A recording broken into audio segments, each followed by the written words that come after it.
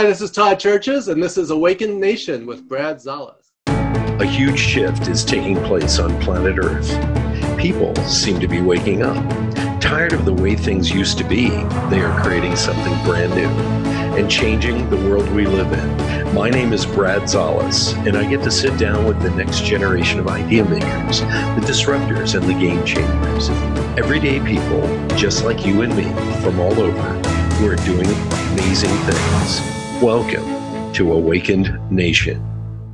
Hey, everybody. I have a great friend on today, and we met, how many years ago was it, Todd? It was like 2014 or something like that? The years all blend together. So often I think, oh, that was just like a year or two ago, and it was like 1984. So the years just, I don't know. But yeah, it was a while ago. We've had some great collaborations since then. And yeah. Well, a fellow New Yorker, you know, you were born in New York. I became a transplant, but we were just talking in the green room about what it's like to be a real New Yorker. Am I right? That is true. Native New Yorker. Mother from the Bronx, my father from Brooklyn. I'm from Queens, and so covering 3 of the 5 boroughs. There you go. Yeah. We're going to talk about that today, and the Yankees and all kinds of stuff. So get ready, everybody. Strap in. We're going to be talking about visual leadership, and my buddy Todd is the man who wrote the book on it. So let me read your bio real quick. Todd Churches is the CEO and co-founder of Big Blue Gumball, a New York City-based consulting firm specializing in leadership development, public speaking, and executive coaching. He is also a 3-time award-winning adjunct professor of leadership at New York University and a lecturer on leadership at Columbia University. Todd is also a TEDx speaker, and everybody go watch his TED Talk. It's really touching. The Power of Visual Thinking, which led to his book. We're going to be talking about that. He's the author of Visual Leadership, Leveraging the Power of Visual Thinking in Leadership and in Life.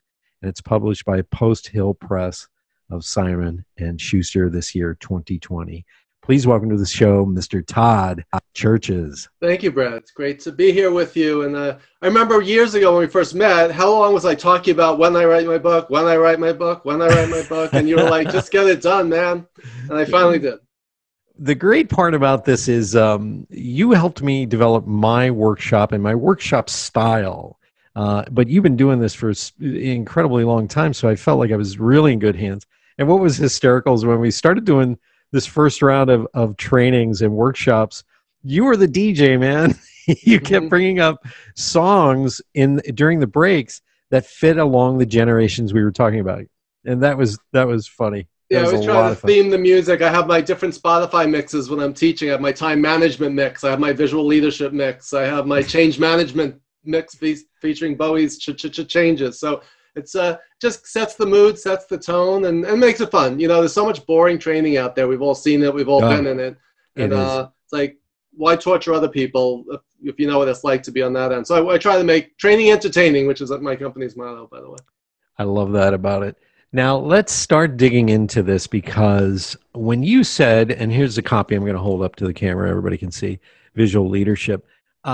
When you started telling me this idea of visual leadership, I was sitting there kind of like, what's he talking about? Because I'm a brand guy. So I'm not a huge football fan, but if you put up, the Raiders logo or you put up the Giants logo, I immediately have a story.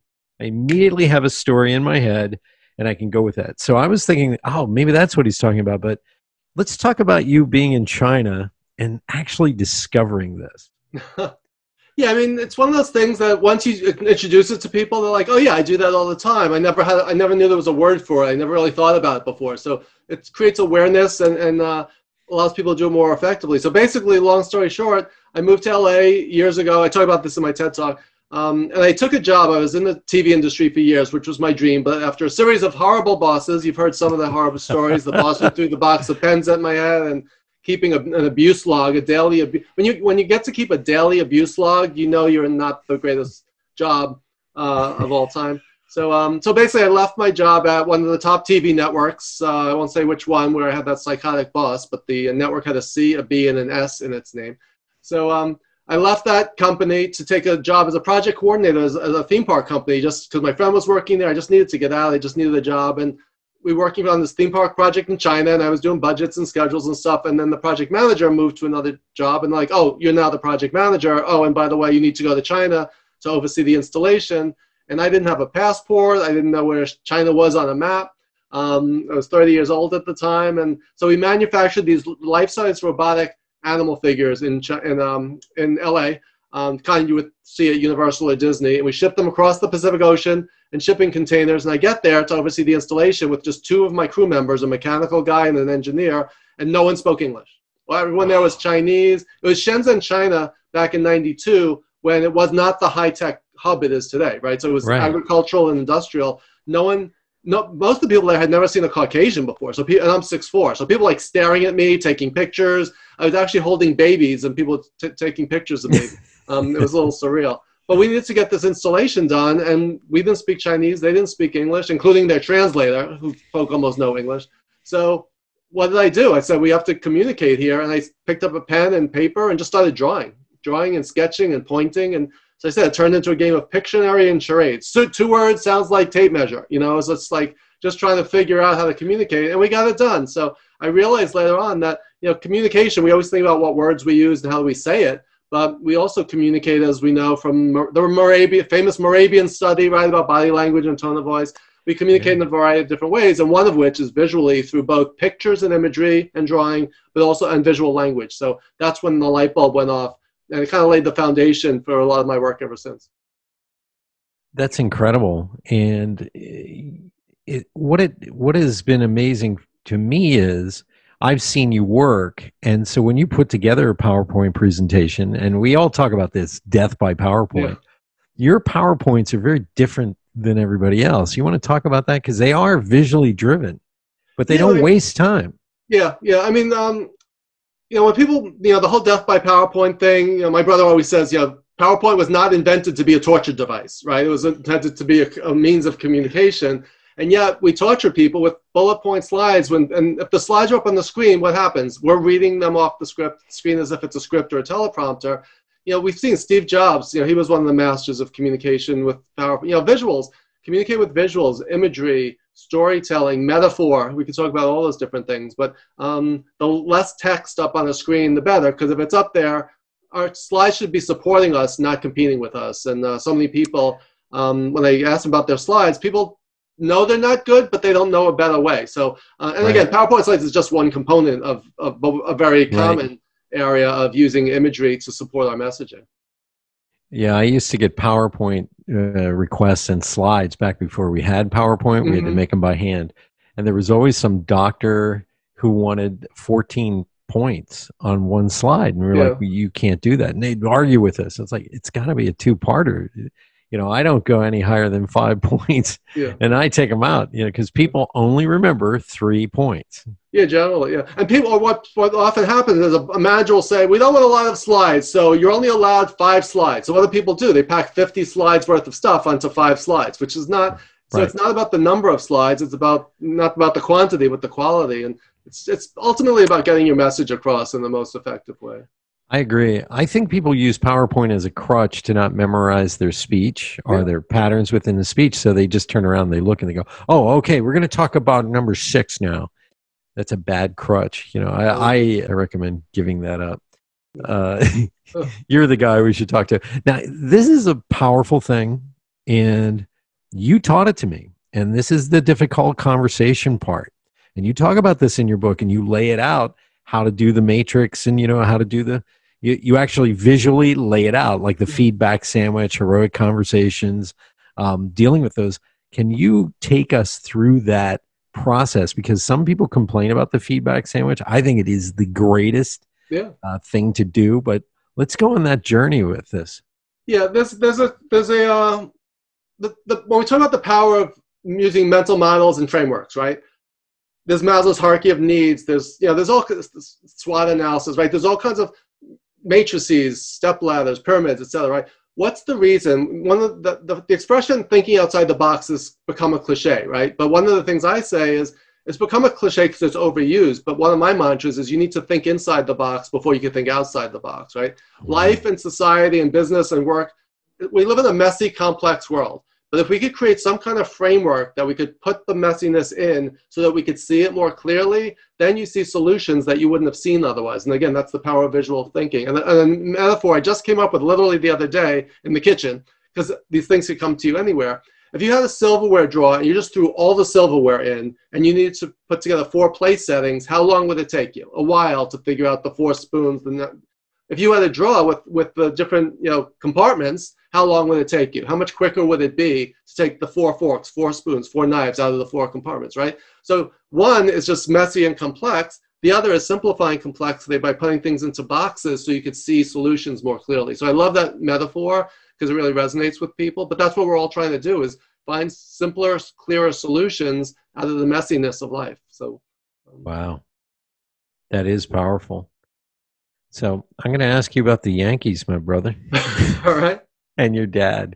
And for those of you who are listening, I want you to, how do we get a hold of you, Todd? What's your websites that we should go to? My brand new website, which just launched recently, is literally my name, toddchurches.com. So I also have my company's called Big Blue Gumball, and I also have bigbluegumball.com, but my brand new site for my book and my speaking and everything is toddchurches, CHERCHES.com. Excellent. Get a hold of Todd. He's a phenomenal lecturer. And if you need to have trainings, seminars, and webinars, and anything that you need when it comes to training and talent development, this is your guy. This is the man. And I know it firsthand. I've been in the trenches with you. I appreciate that. Yeah, well, all our work we did around Generate, we co-wrote five blog post series on generational issues in the workplace. And we really had some great collaborations, both in terms of clients and conferences and our blog series as well. We're going to talk about that in a minute because we're going to talk about Marsha. So let's talk about your dad taking you and your brother to the Yankees game, because this is one of the touching stories that I love that Todd tells. But it really helps you understand, if you grew up anywhere else except New York, this is such a bonding story. That's what I like about it. Well, so many of them. It's my father. We used to go to the Met games mostly growing up because we lived in Queens, so the Shea Stadium was much closer. But occasionally we go to the Yankee Stadium. I remember coming up so Mayor Koch campaigning by one of the subways. And how am I doing? So to throw back to the '70s in New York.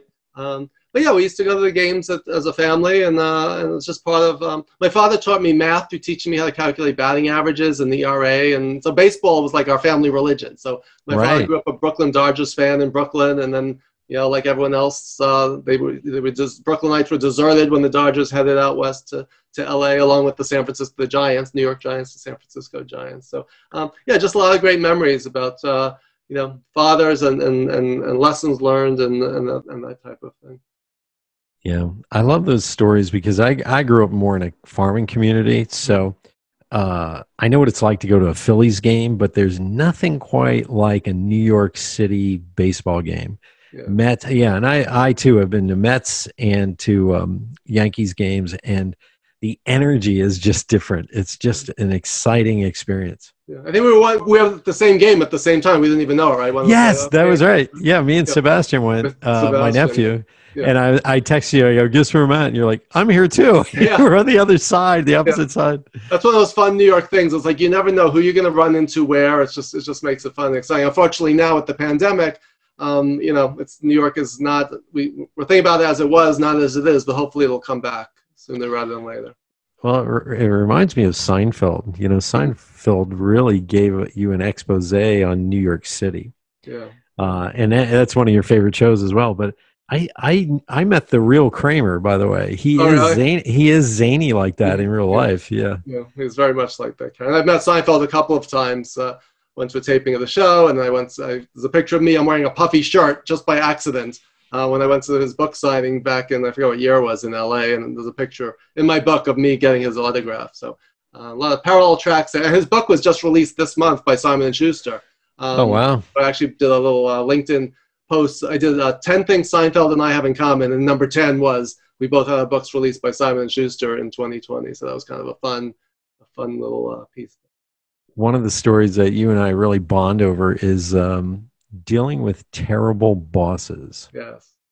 You want to tell that? Because we would when we did the generational workshops together, every boomer in the room had their hand raised with a story of a horrible boss. Yeah. And millennials, they looked at us like we were weird. Like, why would you put up with that? Yeah, the stuff our bosses did to us, like you would not get away with most of those things today. It would be a lawsuit within 30 seconds. So, like I mentioned, the boss who threw a box of pens at my head because she wanted the fine point and these were the medium point. So, all that crazy kind of stuff. And so my book is dedicated first to my wife, secondly to my parents, and thirdly to all the horrible bosses in the world, especially the ones I've had, without whom this book would never have been possible. So they gave me, as much as it was torturous and painful at the time I was going through it, gave me a lot of stories to share over the years. One boss walked me out to the front door to show me it was her name on the door and not mine. So I won't mention her name, but the boss is, without a little humiliation, you're not really a boss until you get to demean all of your people, I guess, back in those days. Now, what was it that you wanted to talk about? We went off on a tangent there. We're talking about Jen, Marsha. We were talking about that. Yeah, you know what? This was the fun part, and I'll let everybody know about this. People can look this up. We did a collaboration on a series of articles to kind of explain the difference between boomers relating into the new world, this new future of work, millennials, what they need to let go of, and then the trap generation right in the middle, Generation X. And I got to tell you, we had so much fun writing that together because you and I have this big thing in common, which is we tell the stories of our childhood, but we connect the dots to what's happening today. So the funniest part was when we came up with the idea that Gen X is the middle child, on the Brady Bunch, Marsha. She would yell out, Marsha gets all the attention. And it's true. Overlooked, and just like Gen X, they're just millennials and boomers get all the attention, and Gen X is sitting there saying, "When's it my turn?" Jan Brady, yeah. But it's very true because honestly, this happened right under our noses. You and I are boomers, so we're sitting there going, "Okay, this is our experience," and our experience was homogenized and almost identical to our parents' experience. At some point, we got to a certain age where we would think exactly like our dad and mom, and we go, you were right. And you would just assimilate into their thinking. I think it was Mark Twain who said, my dad, he was stupid, but when I was turned 21, he was the smartest man I ever met. Yeah. And so this is the fun part. You and I collaborating on this, it was the stories, I think, that bonded us. We had very different fathers, right, in terms of our upbringing, and different types of where we grew up was different, but we still had the common pop culture references, right, growing up as TV children of the 60s and 70s, and then that different mentality. And again, you don't want to stereotype any generation, but there are commonalities and there are trends and patterns that play out. And we did some things like, as a baby boomer, what happens when your boss is 20 years younger than you, right? That's a real practical thing. In the old days, that's not how things went, right? There was seniority. Right. It was like pay your dues. And one of the things I would talk about is, you start in the mailroom and aspire to the corner office, right? There's no more mailroom because there's no more mail, and there's not an email room as far as I know. And in terms of the corner office, now we're all working from home, so anyone could have a. I'm sitting in my corner office right here, right? So we all have a corner office depending on where you put your. Yeah, we both do. We've made it. We've made it. But that metaphor from working your way up from the mailroom to the corner office just doesn't play out in reality anymore. No. The world is very different. You were supposed to earn the corner office, and this is something that a lot of people don't understand. A boomer who has a boss that's 20 years younger than them actually feels like a failure, like they did something wrong. Like, I'm the oldest person in the room. I should be in charge. Why is that not happening? And so these shifts are taking place, and they all tie individual leadership, because we have this icon in your head, and it drives me nuts, by the way. Whenever they show a boomer in a graphical form, they're always hunched over with a cane. Yeah. I'm like, what kind of boomers are you hanging out with? Yeah. I'm still playing basketball. I just put we have a place in Connecticut. I just put a basketball hoop out front. I've never shot better in my life. I mean, my Kareem Skyhook is a little rusty, but I'm shooting from all over the street. It's like if the Knicks need me, just call. I think Knicks. Well, at 6'4", you could have done that. But but like you're saying, it's like people of our age are not the 60 or 50. I'm 58, but we're not the 50. I was watching All in the Family, classic show. He's 48 on that show. He looks like he's 75, right? Yeah, in today's standards. So like how we perceive people and the natural order of things, like you were just saying, it's like at this age I should be the boss. Well, right. Those rules are out the window. In corner office, people are happy just working at when they were open, working at a Starbucks or working in the park, right? Right. That's crazy. Yeah. Yeah, things have changed. Now, I want to ask you a question, and this is, when we're talking about visual leadership, getting back to the book, it really, what is this when it comes to impact as a leader? I mean, because we're sitting here and we're talking about behavioral communications, we're talking about our stories of childhood. So how does this, work when you're a leader in the C-suite or you're a people manager? How does this work to drive, engagement? Well, the concept behind visual leadership, and if you look at the book cover, the way it's spelled, it's one word with a single shared capital L. So it's visual leadership. It's actually a trademark now. It's an actual registered service mark. I have the U.S. trademark on the word. The reason for the word is that your vision and your lens through which you see the world is inseparable from how you lead. Right? You lead based on your paradigm, your view of the world, your upbringing, your biases and assumptions, right? So one of the concepts behind visual leadership is how we see the world will influence how we lead, right? We have a vision. We talk about leadership, a visionary leader like an Elon Musk or a Steve Jobs, or having a leadership vision. What does that actually mean? It's about seeing possibilities that don't exist yet, right? So there's two components to being a visual leader. One is formulating your ideas, and the other is communicating them in a clear and compelling way to help others see what you're saying. That's one of my catchphrases, is how do you get people to see what you're saying? In order to change the world and make that vision a reality, you need to sell that vision. You need to get it out of your head and into the heads of others. So that's one component of it. Yeah, this is interesting because the CEO of Merck, for probably about 25 years, he had sat down and he drew out a pyramid and he had different components placed in it. And then he made it a visual. He had the art department make it a visual. And that became the cornerstone of what drove everybody at Merck, back when it started as Merck Sharp Dome, for the next 20, 25 years. And he kept coming back to that. So this visual ideology that you're talking about can be very, very powerful, especially if you can communicate the vision of where you want to take everybody. Yeah. It's like, how do you get others? It's so, no one leaders say, why don't you do it the way I wanted it done? It's like, it's so clear in your own mind, but people are not mind readers. It's like, how do you get that? It's nice if you could just hook up a wire from your brain to someone else's and just download. And so it's like, okay, now I see what you're saying. But there's an art and science to getting that idea out of your head so that other people can visualize it and we're on the same page. I liken it to how do we get everybody on board to go to the moon in 1960s? How do we get everybody to visualize and even understand what we're talking about? We have a bunch of engineers who can probably figure it out, but the belief wasn't even there that you could do it. Even amongst the people that were at NASA working on it, they just go, well, we're going to try. Yeah. I mean, but the thing is, like, you can look up in the sky and see the moon. And it's like, we are here. It's like point A, Earth. Point B is the moon. And, you have something visually to target, right? If you couldn't see the moon, imagine the early explorers who were leaving Europe and coming to America, like, during the Christopher Columbus or earlier days. You didn't know what was out there. All you knew there was an ocean and there was theories, and that's why they thought they were in India. That's why they called them, when they got to the quote West Indies. Yeah. Right? So it's about your vision of the world. How do you see the world, and how do you picture something in your mind's eye, but get other people to see it and get them excited about it, inspire them, get them on board with making that vision a reality. Well, let's talk about the emotional component about this, because this is truly what drives people. You like I mentioned football earlier, you put up the logo of any football team, the fans are sitting there going, well, I remember back in the 60s. So there's a component to this that excites you and has to get you excited.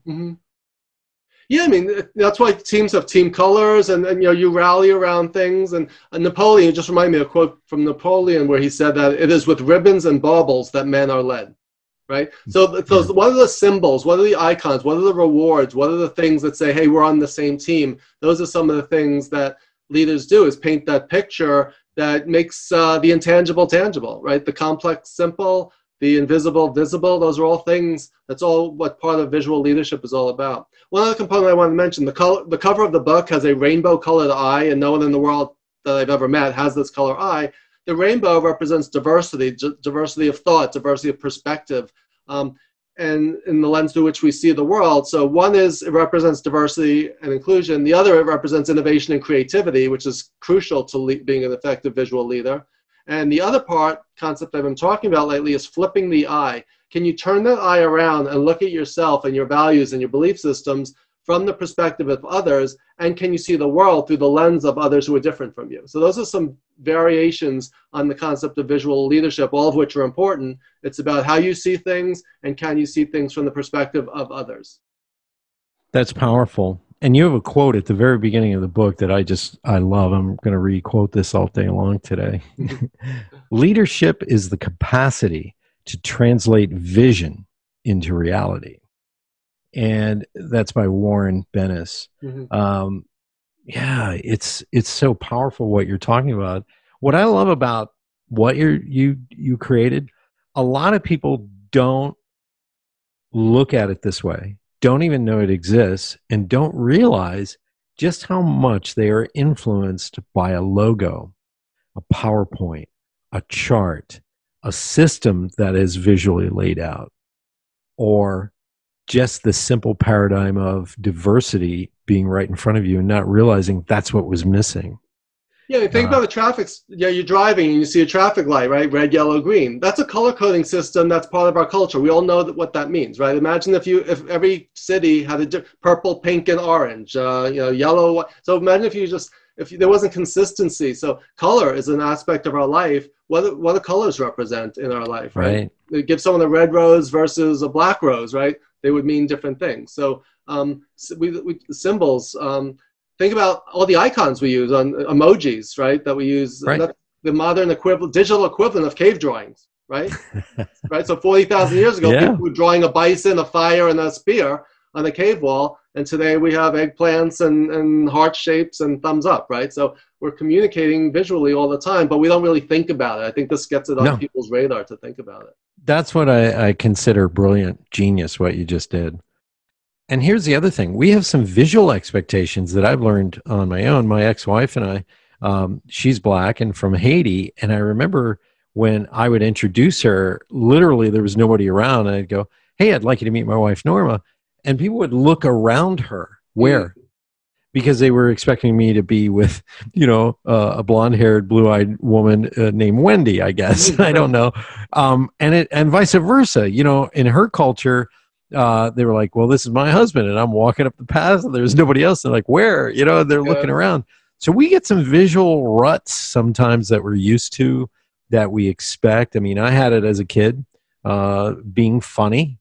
You were considered dumb when I was growing up, and so there's some of these that I think are powerful. We're talking about biases, we're talking about assumptions, and that comes from where? It comes from our culture, our upbringing, what we are taught, what we learn. So that's why the more experience we have, the more we read and expose ourselves to other things. I mean, we learn what we're familiar with, what we're surrounded by. So that's why that China trip was so impactful for me. And believe it or not, for those who don't know me, I am a 3 Bs guy, a bookworm, a back of the scenes, behind the room kind of introvert. So that is me. So for me to even be doing all the stuff I'm doing these days is well out of my comfort zone. But at the time I was sent to China, 30 years old, I didn't have a passport. I had never traveled outside of the U.S., but I was terrified. I did everything possible to come up with excuses to not go, and I forced myself. I went, and it changed my life. So it's like you never know.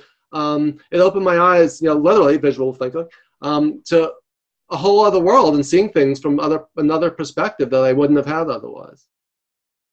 And that, my friend, is what I admire out of you like crazy. Because the first time I met, I'm sitting there going, You are the quintessential bookworm nerdy guy. That I'm a geek totally, so I get it. I'm in your band, in your wheelhouse, because I like to read Dune. Okay, who likes to read Dune? Okay, unless you're really into it. So, and then I see you get up and speak.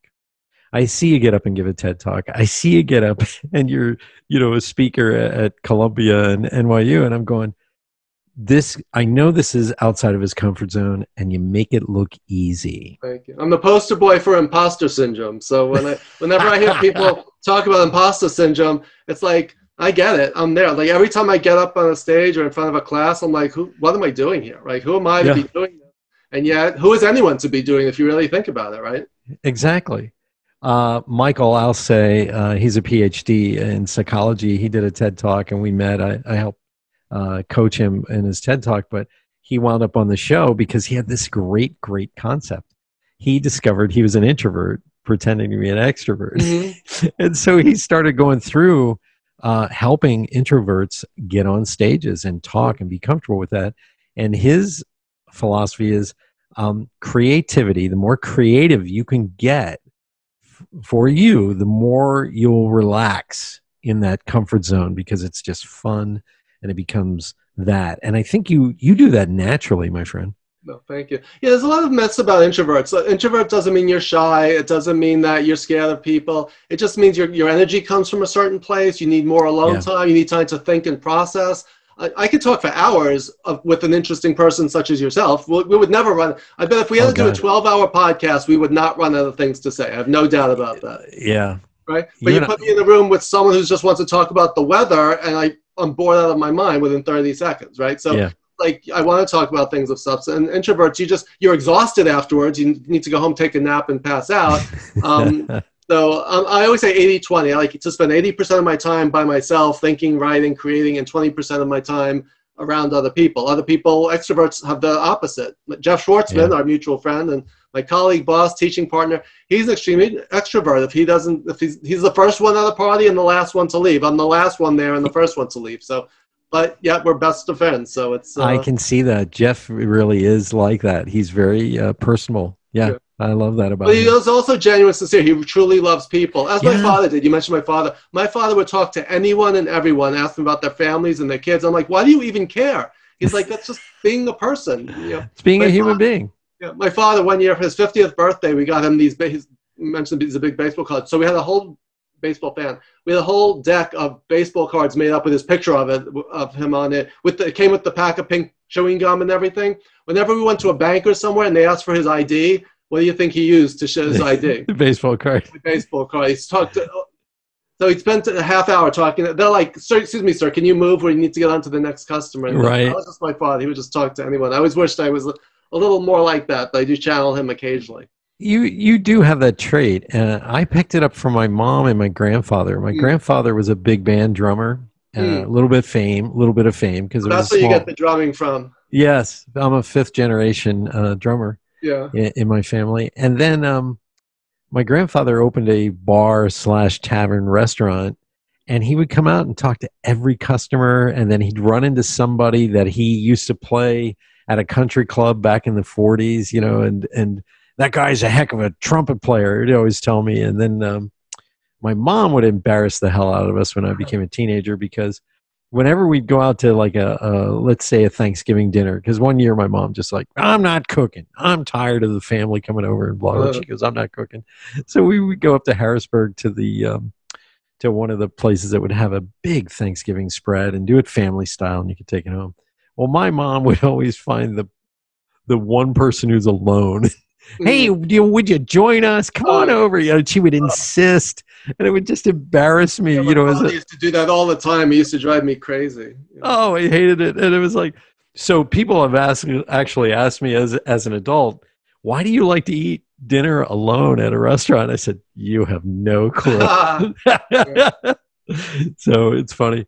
So Todd, thank you so much. I'm going to ask you our lightning round. I'm going to ask you 3 questions. We're going to have some fun with it. But I want everybody to reach out to Todd.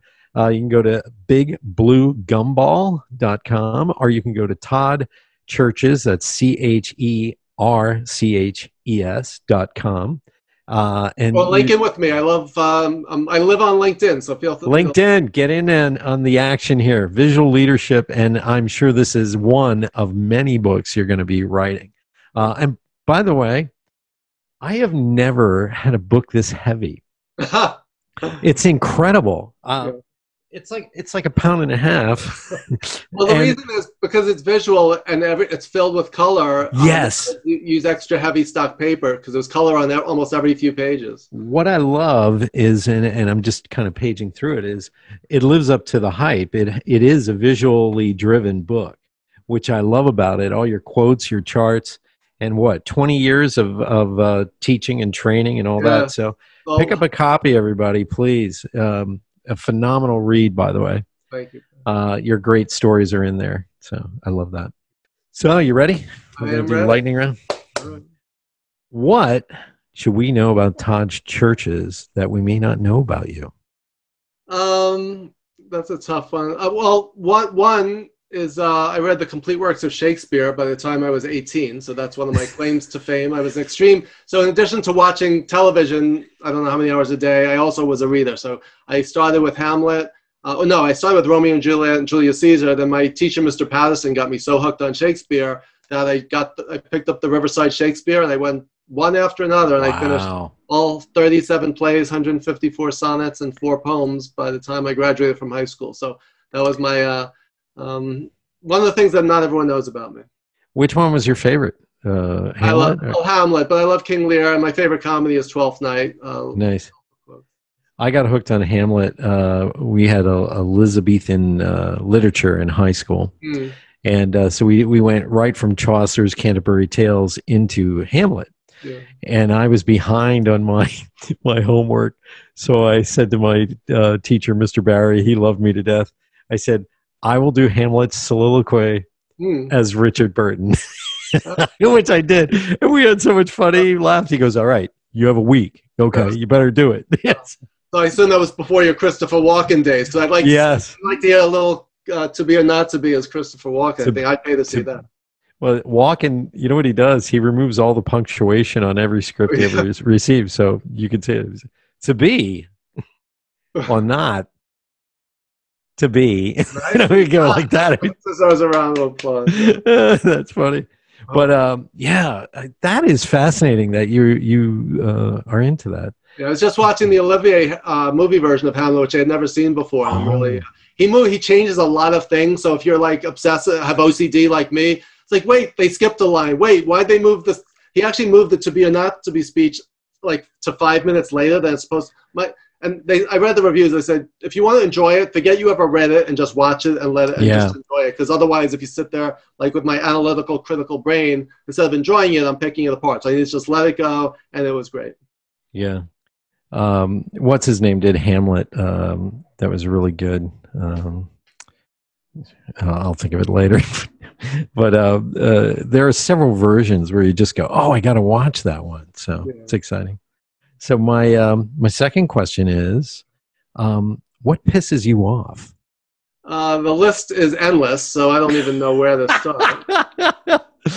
As a New Yorker, don't ask a New Yorker what pisses you off. That's well, you carry it well. You don't seem like you get angry.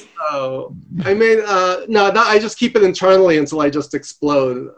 What pisses me off? People who are not nice. Like, again, we talked about the asshole bosses before. It's like, don't be nice, be kind. Everyone's just trying to make a living and do their job and do the best they can and, treat people nicely. It's like, if someone doesn't understand something, maybe it's your fault. Maybe they're not an idiot, right? So it's like, just when you're a manager, everyone's just right now trying to get by. If you're in a store or whatever, be nice to the person behind the counter. If they're a jerk to you, that's one of the things I'm very patient with people who are trying and figuring out if they care. If someone doesn't give a crap, that pisses me off. Like if someone has a bad attitude, it's like, we've all had jobs we didn't love, but it's like, let's just try to make it through this. So that's what I would say. Bad bosses and just mean people. Wow. Yeah, you did. That's a trait New Yorkers have. We will keep it in. We will keep it in. And then when we explode, it's usually because that person deserved it. So. Forget about it. Did you see the Mel Gibson version of Hamlet? I saw parts of it as I flipping around, but I never saw the whole thing. They changed the order a little bit too in that, but it was so well done that the critics could not like pan it. Like they could not destroy it, because he actually did a good job, especially in the suicide, soliloquy where he's just, well done. So my final question is, at the end of your life, what would you want to be known for? Helping a lot of people. I mean, my personal mission, the reason I went into doing what I do, management and leadership, is, again, because I've had so many bad bosses, and my personal mission statement is making the world a better place, one leader at a time. And to me, everyone is a leader. So if I can inspire my students and other people to think of themselves as leaders and help them reach their potential and think, make their dreams a reality, then I will have been successful. I love that. And I bet you your wife is very proud of you. Karen's probably like, oh, that's my man. Yeah, right? She is. The pandemic is a true test of relationships. We are together 24 hours a day, and we're still not sick of each other yet. So that's a good sign. Well, the New York City apartment life, people don't realize that for what you pay in New York City, you can get a house somewhere else. Yeah. And so you are crammed in. That is the true test of a relationship. It is. But Todd, I want to thank you so much for being on Awakened Nation, my brother. Thank you, Brad. It's great to be here, and we haven't talked in a while. So like I said, we could have talked for hours more, but it's always fun. We always have a great time chatting. And we're going to have to talk about Seinfeld at some point. All right. Because that would be fun. But thank you. Thank you, everybody, for tuning in to Awakened Nation. Don't forget to pick up Todd's book, Visual Leadership. It's a phenomenal read. I endorsed it, actually. So I think it's a phenomenal ideology that is not being talked about. So please pick up a copy, reach out to Todd, and tune in next week for another extraordinary episode here on Awakened Nation. Thank you so much for being a big part of the Awakened Nation movement. This is how you can help me and our extraordinary guests. If you guys enjoyed this episode, please share it out on Facebook, Twitter, and Instagram. And let's grow this movement by word of mouth. Our success will be because of you. Thank you, and see you next week.